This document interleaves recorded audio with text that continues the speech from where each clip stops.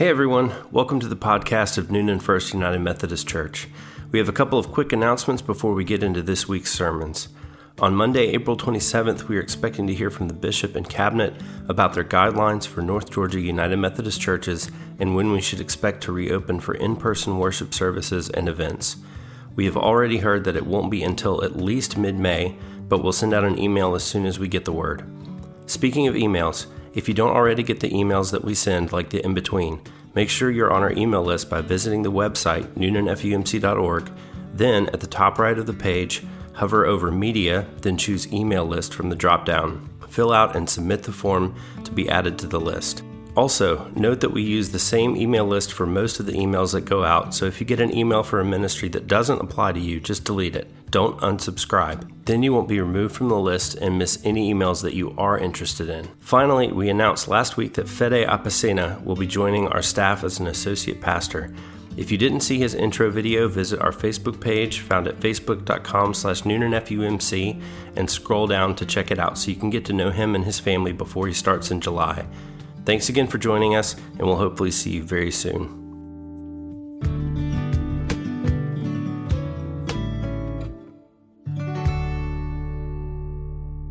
Today's scripture lesson is found in the Gospel of Luke, chapter 24, verses 13 through 35. Now that same day, two of them were going to a village called Emmaus, about 7 miles from Jerusalem. They were talking with each other about everything that had happened. As they talked and discussed these things with each other, Jesus himself came up and walked along with them, but they were kept from recognizing him. He asked them, "What are you discussing together as you walk along?" They stood still, their faces downcast. One of them, named Cleopas, asked him, "Are you only a visitor to Jerusalem, and do you not know the things that have happened there in these days?" "What things?" he asked. "About Jesus of Nazareth," they replied. "He was a prophet, powerful in his word and deed before God and all the people. The chief priests and our rulers handed him over to be sentenced to death, and they crucified him. But he had hoped that he was the one who was going to redeem Israel. And what is more, it is the third day since all this took place. In addition, some of our women amazed us. They went to the tomb early this morning, but didn't find his body. They came and told us that they had seen a vision of angels who said he was alive. Then some of our companions went to the tomb and found it just as the women had said, but him they did not see." He said to them, "How foolish you are, and how slow of heart to believe all that the prophets have spoken. Did not the Christ have to suffer these things and then enter his glory?" And beginning with Moses and all the prophets, he explained to them what was said in all the scriptures concerning himself. As they approached the village to which they were going, Jesus acted as if he were going farther. But they urged him strongly, "Stay with us, for it is nearly evening. The day is almost over." So he went in to stay with them. When he was at the table with them, he took bread, gave thanks, broke it, and began to give it to them. Their eyes were opened and they recognized him, and he disappeared from their sight. They asked each other, "Were not our hearts burning within us while he talked with us on the road and opened the scriptures to us?" They got up and returned at once to Jerusalem. There they found the 11 and those with them, assembled together and saying, "It is true, the Lord has risen and has appeared to Simon." Then the two told what had happened on the way and how Jesus was recognized by them when he broke the bread. This is the word of God for the people of God. Thanks be to God. Amen. Most of us are familiar with this passage today. This is the well-known Emmaus story. This text is the basis for the Walk to Emmaus spiritual pilgrimages that many in our congregation have participated in. And it gives us a glimpse at some of the previously unnamed disciples and followers of Jesus. The scene opens with these two who are identified as disciples walking along the road together toward their home. We can imagine the scene based on the little clues we get a little later. It's sometime on Sunday, a few days after the crucifixion. They are still in shock and sadness at all that has happened. If you've ever been extremely sad yourself, you can guess that they aren't walking along the road very quickly as they discuss all that has happened in the last few days. Then we are told that Jesus appears walking along beside them, but they are prevented from recognizing him. They welcome this apparent stranger to walk with them and begin telling him all the things that have happened in the last few days that have them feeling sad and distraught. They had thought Jesus would be the one to redeem Israel, and yet now he is dead. Now, we've all been there. Things are going along smoothly. We thought we knew how everything was going to turn out. The perfect school, the perfect job, the perfect relationship. Then it doesn't go at all how you pictured it going in your head. It all falls apart, and you feel as if the world is going to end. This is basically what they tell the stranger about all that Jesus had meant to them. They may have had to explain about Jesus, since this stranger didn't seem to know who Jesus was, and the recent events that had happened there in Jerusalem in order for this stranger to understand why they were so distressed as they were walking along. But they only have to give the briefest outline of how Jesus died in order for the stranger to understand that part. Saying he'd been handed over to be sentenced to death and then crucified would have been enough. Only the Roman authorities could sentence someone to death, and crucifixion was a particularly gruesome execution reserved for certain classes of people and certain crimes. Even if the stranger did not know Jesus, he would know that much. That would tell him a lot about this person that they were so sad about. After providing the overview of all that Jesus had taught them, and then this brief recounting of his torturous death only a few days before, the story turns. I can almost imagine Cleopas kind of chuckling darkly as he tells this stranger about the claims of the women from that morning. Maybe he chalks it up to hallucinations and their grief. Maybe he thinks they're just making things up. Truth is, he doesn't really quite know what to make of these stories. But as he makes his way home after the turmoil and emotional pain suffered in the last few days, he can't help but share this last tidbit with this stranger as well. The women claimed they showed up at the tomb that morning and it was empty. Not only that, they saw a vision of angels telling them that Jesus is alive. Can you believe it?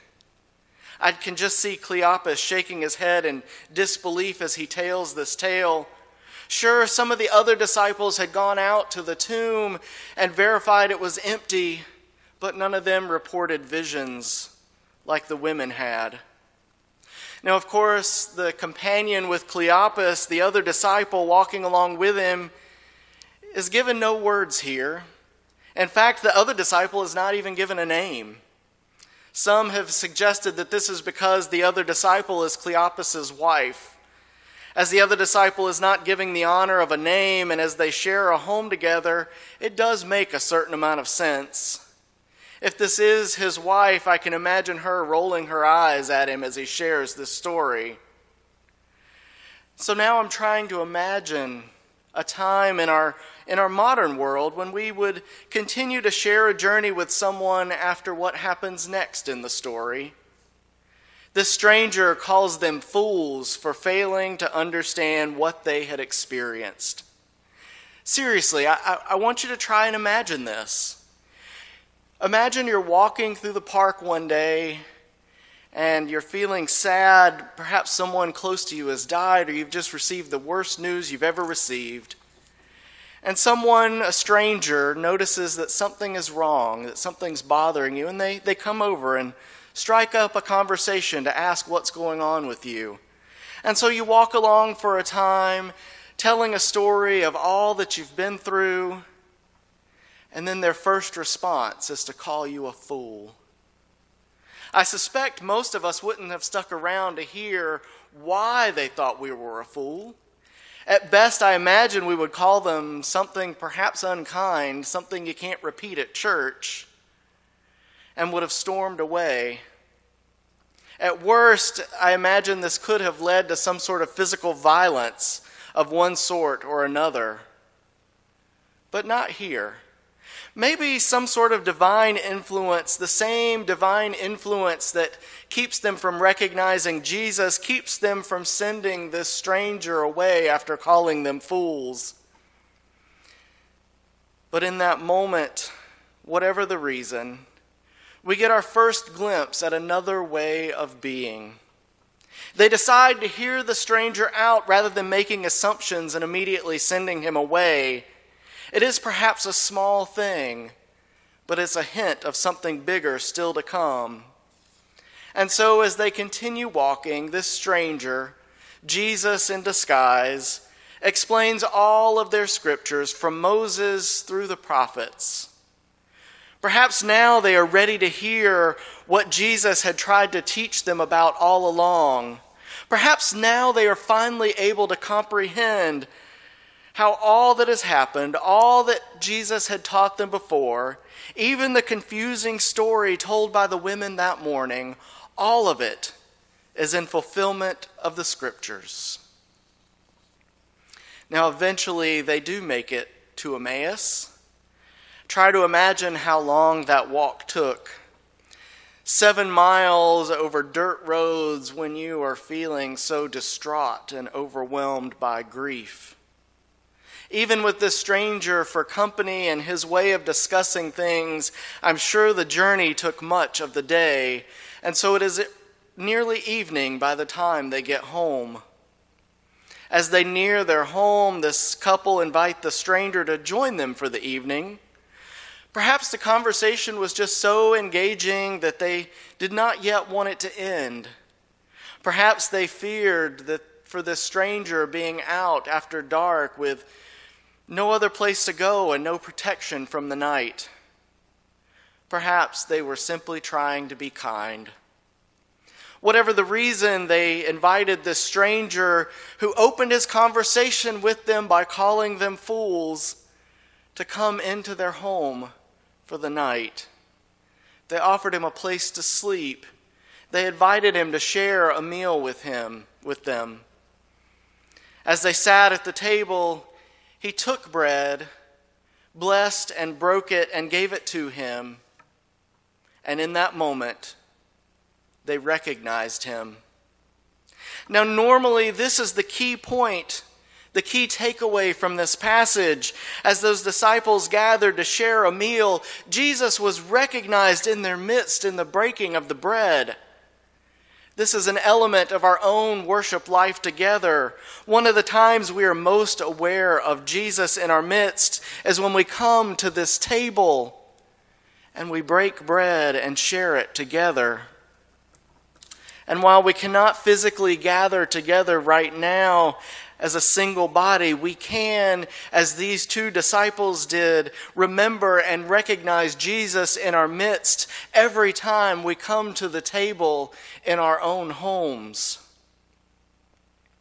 In the past, in reflecting on this passage, I would have finished my message reflecting a bit further on the part of the story, on this part of the story, and all that was possible in the lives of these disciples after they had recognized Christ in their midst. But something different struck me this time. Yes, it was at the moment that the bread was broken that the disciples finally realized who it was at the table with them. But we cannot forget all that happened along the way up to that moment, leading them there to that realization. For in truth, Jesus was there with them the whole time, even though they failed to recognize him. He was there with them as they walked that sad journey home. He was there with them as evening approached. He was there with them as they entered their house. He was there with them as they prepared a meal and brought it to the table for all of them to eat. This stranger had approached them on their journey home They were under no real obligation to journey with this person that they did not know, especially after he calls them fools. And yet, they continued to journey with him and continued to have this conversation. As they approached their home, they chose to perform an act of service for this stranger. They invited him into their home. They invited him to their table, and they served him a meal.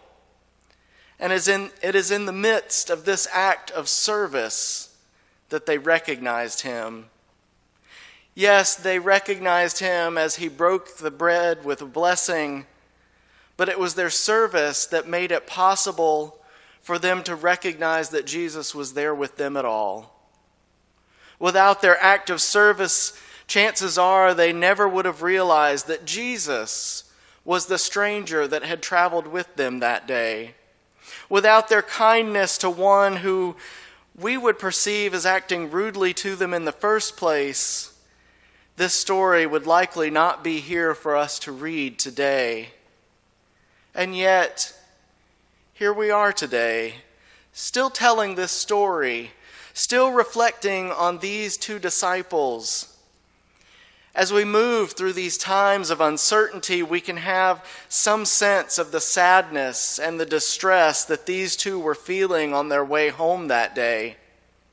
Many of us long to gather together again so that we can be reminded of the body of Christ gathered together, so that we can recognize Christ in our midst as we break bread together. But we must also remember that it is through our kindness and our service to others that we welcome Christ into our midst. It is our welcome and our actions that open us to the possibility of meeting Christ and all of those that we meet every day. While we continue in these trying times in which nothing seems to make sense, we remember our place in the story. We are reminded that Jesus is here with us even when we cannot recognize him. We remember that we are called to love and to serve others. We remember that through this love and service, others will come to recognize Christ in our midst. We remember that through our compassion to one another, we open ourselves to recognize that Christ is here with us. May we continue to be the body of Christ to a world in need of God's love. Amen.